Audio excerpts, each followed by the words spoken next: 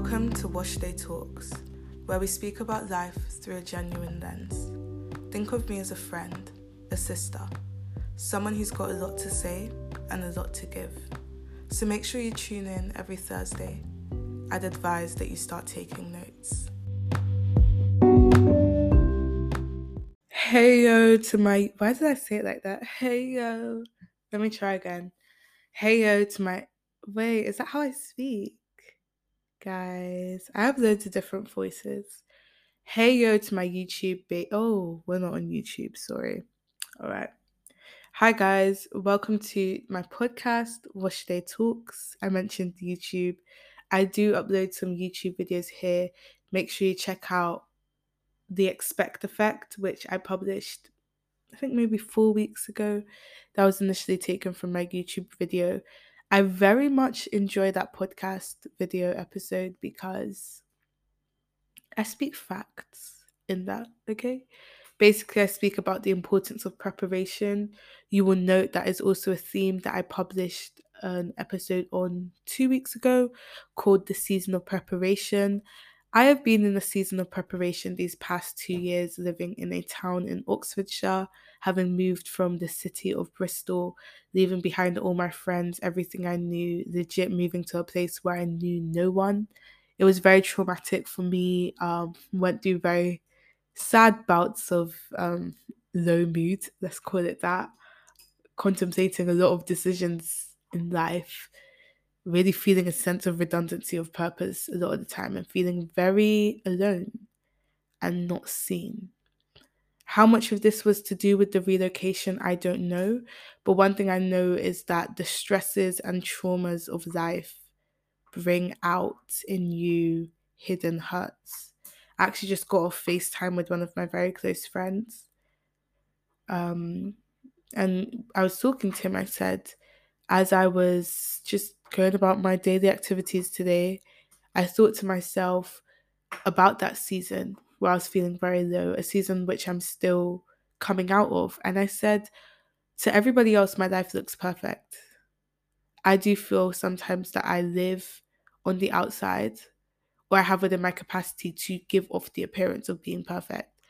There was a point in time where I tried very hard to live up to that presentation, and people even, oh, there's a spider. Sorry, it's red. What do I do? Okay, wait, sorry, I'm screaming in my house.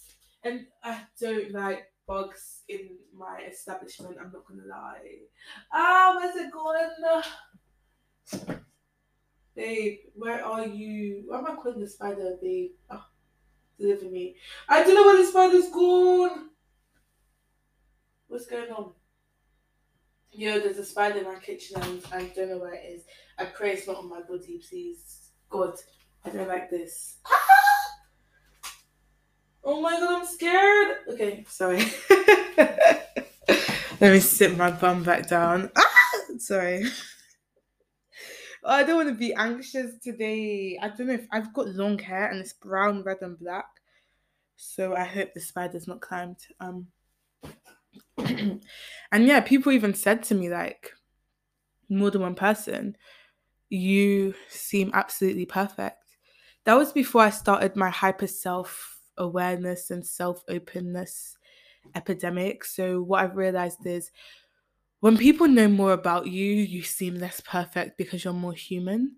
And as I started to really talk about the different ways I felt and being very open about my own personal shortcomings and character deficiencies, that perfect glance dropped. So if I wanted to maintain the image of the perfect woman, I would just need to look pretty and keep my mouth shut, basically, and continue to be excellent in all I do. And that's, if anybody wants to be perfect, let people know the bare minimum about you. Always show up to a high standard and leave before you can make friends with people. People will idolize you and value you more when you speak less and they don't have access to you. Once you start giving people access to you, they tend to humanize you and the allure tends to fade away. This may sound super manipulative. It wasn't like I wanted that to happen. I just had no interest in making friends or meaningful connections. So I minded my business, got good grades, and the effect of that was I looked pretty cool. Once I started to open up to the prospect of being not not being nice, because I am a nice person, but being more open, it kind of went downhill from there. A big thing that kind of upset me was people thinking they had access to certain parts of me. And I wanted to be like, what makes you think you have access to me like that? But then I was like, oh, you've basically told this person a lot about you. So obviously they think they have access to you. So I had to like shut that access down. I like to be very intentional about access. It's not a pride move. It's not a, I think I'm better than you. It's just in order to protect myself, or to respect myself rather, not everybody's allowed to comment on certain things about you. The less you know about me, the better. That's not a good mentality to have when it comes to meaningful relationships. So I did ruin quite a few of those in that period of time. But essentially, what I was saying is the traumatic experiences in life expose within you your own personal shortcomings that need addressing. When the pressure hits you, like I heard Tim Ross say this, he was like, the teabag test. It's only when we put the tea bag in hot water that we see what's in it. I can only discern whether this is green tea or Earl Grey once I immerse it in hot water and I see what comes out. Is it going to be green tea or Earl Grey tea? So I was put in hot water in Oxfordshire these past 2 years. Emotionally, pressure on different sides. Oh, I seen the spider. Okay, okay, I see where it is. Pressure on different sides in different parts of my life, and they were showing character traits, because I was legit thinking, what was it that made you retreat into this self isolation? And I was just realizing different attachment issues and past unresolved things that I was like, okay, you need to work on yourself. And I did, and I'm here, still alive, still beating, and I'm grateful for that. But there's one thing I've been thinking about, or really coming across a lot recently, and that's love. I speak about love in and out of podcast episodes just because if there's anything I've really come to understand to a greater degree, it's love. I used to not use the word love a lot, stemming from you like, man, I don't even love you like that. So why am I going to be like, love you too? As a writer, I value words. I do think a part of me has come to dilute the meaning of love with the extent to which I throw it about, but I'm also coming to learn that there are different types of love. There's like phileo, agape, what's that other one? Scourge, I don't know. Family love, erotic love, the God kind of love, and the brotherly type of love. So at times when I'm telling people I love them, and I'm like in my head, it's like when I say I love you, I just love you because we're all part of the same team. We share the same vision and we work towards it. And I love the fact that we are united in this sense. I love you in the way a companion would love you. There are times where I say I love you to my family, and I mean it as I love you. I love that we're related. I love that we've got each other. There are times where I say I love you to someone, and I mean I love you with the entirety of my heart. Like I love you in a sense that transcends my own understanding of our relationship. And it's when I say the I love yous like that I'm like, wow, I feel like the meaning of I love you is truly encompassed. Really deep, but I don't like these deep segments. But the greatest I love you, obviously, is the love you from God, which is the agape type of love, the God type of love, the love that goes behind you before you past all your mistakes and really sees you for who you are. In your mess, yet still chooses my value doesn't diminish on who you are because I love you. Love is value, and agape love is the love that says you can do, regardless of what you do, your value to me does not change. And that is a love only presented by God. Little segment of love, yes. But it's been coming up a lot, just for me anyway. And I speak about it a lot. I think I've referenced the learning to love within parameters in a lot of podcast episodes. That's something I've been taught. When you don't love within parameters, you get hurt very quickly. I guess that was also part of the immersion process here, being immersed like a tea bag into water, showing me that I can be quite reckless in my devotions to people. I've been called out on it by family. They'll be like, when you meet someone, Debs, you idolize them for like the first 2 weeks, or you idolize them for a section in your relationship. Then you go through a period of time where everything they do irritates you, or you just block them off and you don't like them. And noticed that was a pattern in a lot of my relationships, stemming from a young age where when I meet someone, they can never do any wrong in my eyes. Then as we progress, they start to do a lot of wrong in my eyes. And then because I don't like stress, I just cut. Like, whether it's not you want me to commit to you and that's stressful, or you're actually stressing my life, I just cut. And I realized there was that inability to maintain the intensity of love. Also, upon hurting someone, I would feel an intense rather than strange, an intense urge to love you with the greatest degree of my heart, as in to make up for what I did wrong. And until it got to a point where I could no longer sustain that form of love and I would leave. So because were all dormant things in my character in regards to the expression of love, being immersed in the hot water, that is the pressure of the past 2 years, really caused me to reckon with these things, being placed in situations where the time of idolizing this person has fallen away, where you would normally cut off and leave them. You're no longer given the luxury of so easily removing yourself from a person in terms of proximity and how often you see them. So now you have to stay around them and you have to work through the issue that you made a mistake, or you presented your love, if that's even love, in a way that is unsustainable. And now you have to sit with the consequences of that. So I was really majorly taught to love within parameters. And I'll forever be grateful for this learning because it will help me greatly in life. And it's taught me now that even when I offend you, I'm by no means obligated to love you with a greater degree and intensity as if to remedy the offense. It's okay to offend someone and still maintain the same intensity of love. I don't have to compensate for every mistake I make. But essentially, loving within parameters is having the emotion of affection towards someone. Everything I talk about in personal experience is not romantic. Or is it? Not romantic. It's all companionship and family. I believe this would too apply to romantic love, but if we're talking from personal experience, none of this actually relates to romance, fortunately, because I believe that if I'd made these same mistakes in a romantic context, it would have taken me a lot longer to recover. So I'm happy that they were reserved to friendships. But yeah, so the love you have or the affection for someone, we're talking about loving within parameters, you channel it. You don't just throw it onto someone. I love you in the equivalent of 10 boxes. I'm not going to throw all 10 boxes on you at once.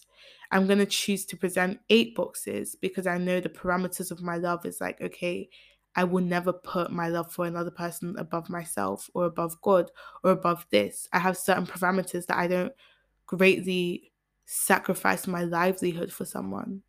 There were times where I felt like, oh, I would sacrifice anything for this person. It's not healthy. And the issue is sometimes your intense love for someone is stemming from an an inner imbalance. So let's say you don't get approval as a child. So you develop the way of overcompensating with love in hopes that it'd be reciprocated. You've taken that same childhood coping mechanism to adulthood relationships and you have the tendency to overcompensate in love. But because you don't have enough reserves of self-love within you, you can't sustain the presentation of love to the degree you do it, which leads to you detaching, getting frustrated, and cutting people off. Disclaimer, I'm not psychoanalyzing myself. My own approaches to this are reserved for my own mental space. These are examples, but I did share before, like, yeah, I had an issue of feeling the need to overcompensate with love and also an imbalance in how I presented love, which I had to deal with in this season because, like I said, I was no longer given the luxury of running away from my emotional problems. I had to sit in them, leading me to result in them. Now, as a result, I'm more intentional in how I speak praises of people or how much I say I love people, even if it's I still say I love you, but I know mentally what type of love I'm talking about. If it's companionship love, or if I truly love you as a family member, it's not just one generic word that I water down. But yeah, love is a very interesting topic. And if there's anything I would ask you to do, I would say love within parameters. The desire and the emotion doesn't justify the action. I love you immensely. I'm not going to spam your phone. Okay. I love you immensely. I'm not going to stalk you. Thus, the weight of the emotion doesn't justify certain actions. I feel like we've all been there where, you ask yourself, why am I actually so like crying about this issue? Is it that deep? No, it just hurts. And it's okay to feel that emotion, but don't nurture it. Don't nurture a weird, intense affection for someone because it will hurt you. I think you have to get to a level of maturity where you tell yourself, the way I feel about you is really weird and I need to do some inner work, especially if the weight of my affection is rooted from a personal imbalance, like a personal trauma, basic thing, daddy issues. And now I'm looking for validation in this guy, but he's not my dad and he owes me nothing to fix me. So the best thing I can do for myself is break up with him, get therapy. Let's be real here. Yeah. So it's interesting to talk about love. I think a common misconception is the intensity of my affections justifies the need for our relationship. But I've had to learn, still learning, that just because I love you as a friend or a sister doesn't mean we're meant to be friends or sisters. And it's very painful to tell someone who really, really loves someone, or as you who really love someone, to tell yourself it's in our both of our best interests that we take a step back from each other. It takes maturity, but it also takes a prioritization of your own well-being over that of another person. As a healed person, I can contribute more to our friendship than I could as a broken person. But what is love? Love is expression and emotion and action. I believe that true love, like if you truly love someone, it cannot be reserved just to words and thoughts. It has to be expressed in action. There are different love languages: acts of service, quality time, words of affirmation. So people express love in different ways. I believe if you love someone, make it an intentional choice of yours to ask them how they wish to be loved. If it's not awkward, there are some relationships where it's like, bro, why are you asking me that question? But take note, like as your friend, I see you like to spend time. So do you want to hang out? Just that intentionality with how you choose to express your love for someone is very important. It will go a long way. But also patience. I believe love is really expressed through patience because, like I said, sometimes you have that intense affection at the start, but the test of time will show whether or not you really love me. Like you say you're going to stand by me through everything, but what about the season where I got a really bad attitude? I was talking to my friend about it today, and I was like to him, I said, I feel like sometimes people were getting onto me about things I was doing without trying to find the root cause. And there was a time where I kind of lashed out at someone, not lashed out, but I was like really passionate about saying it. I said, you say over and over again that we're family and you love me, but when push comes to shove, can you be consistent in that stance towards me?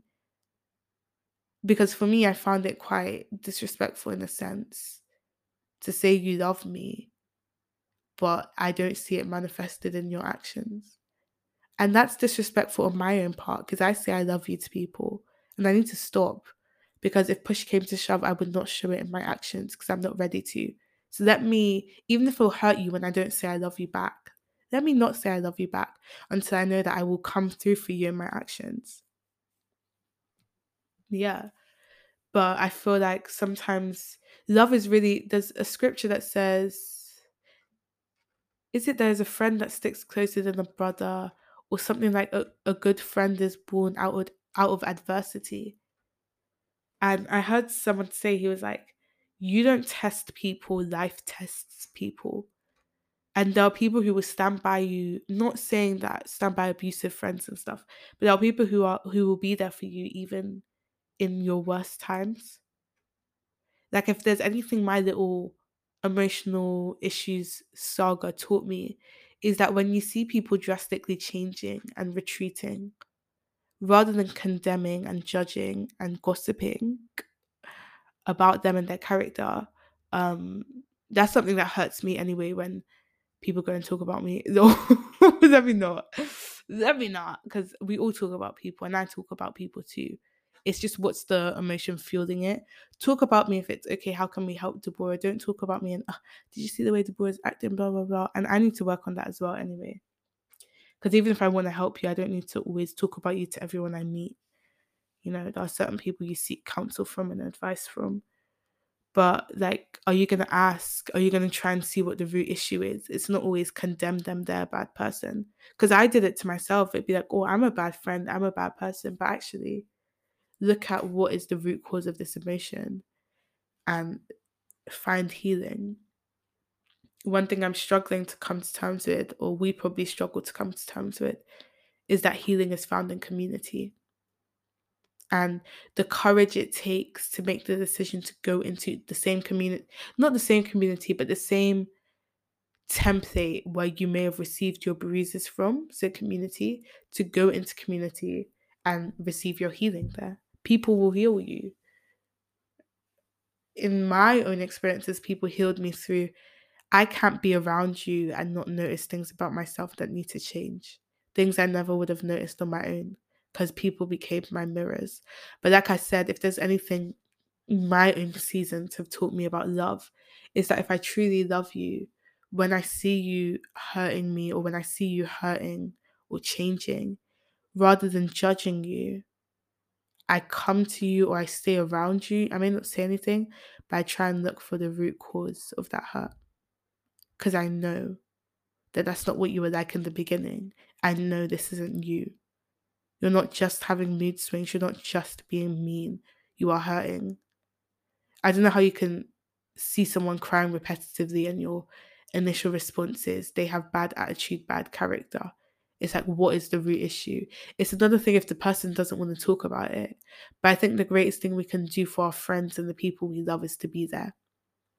Not everyone has the time to be there. And I don't think I don't owe you my transparency if I can't guarantee you'll be there. Lessons learned from love, really. But even on the other hand, as the friend, it can be very frustrating, especially seeing someone you love go through things. These aren't personalized to me. I'm speaking very generically, even if I say, oh, personally for me, it's very heavy generic. I didn't go through deep stuff, but I'm just like some of my own experiences where I thought that made me clock, and not even from a point of anger, but I don't think you love me the way you say you do. Because I know what I do for people that I love. And I'm not seeing that in you. So do me the respect of not saying you love me, and do me the respect of not saying we're like family until we're ready to express it. Because I take words very seriously. Like, very seriously. I'm the type that will note down words. So something I've had to grow out of. I think someone used to say it to me. They say you place people on a high pedestal, like you take people's words seriously, as in you assume the best.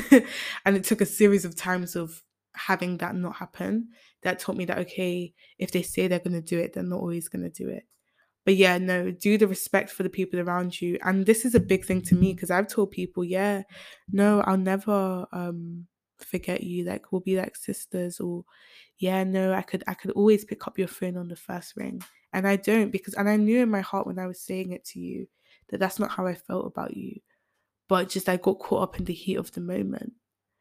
So it's something, as I'm talking now, I'm talking to myself like, Debs, don't tell people you love them if you don't love them, Or if you're going to tell people you love them, in your head, note what type of love you're talking about. Like, I love you because we're part of a team, not I love you with the entirety of my heart. That phrase is reserved. Please, if I ever tell you I love you with the entirety of my heart, I did not lie. I'm telling the truth. Please, man, I don't use that phrase sillily. Like, only said that to one person.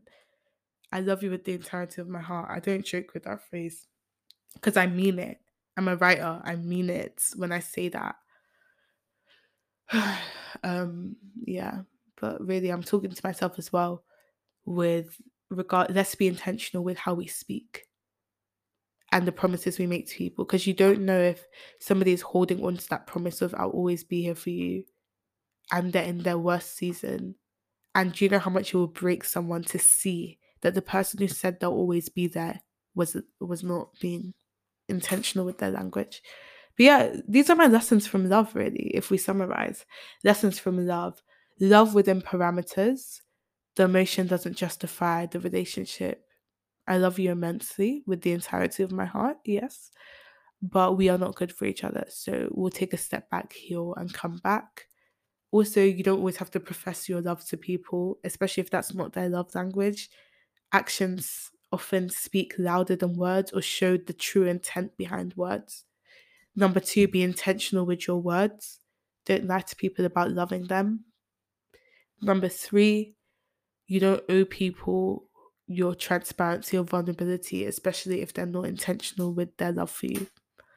Lessons learned from love, y'all. But yeah, I am just trying to, like, I even pray sometimes, like, God, how can I be more loving towards this person? But I want to get into the habit of asking, like, or even just be more observant of how I can show my love to them.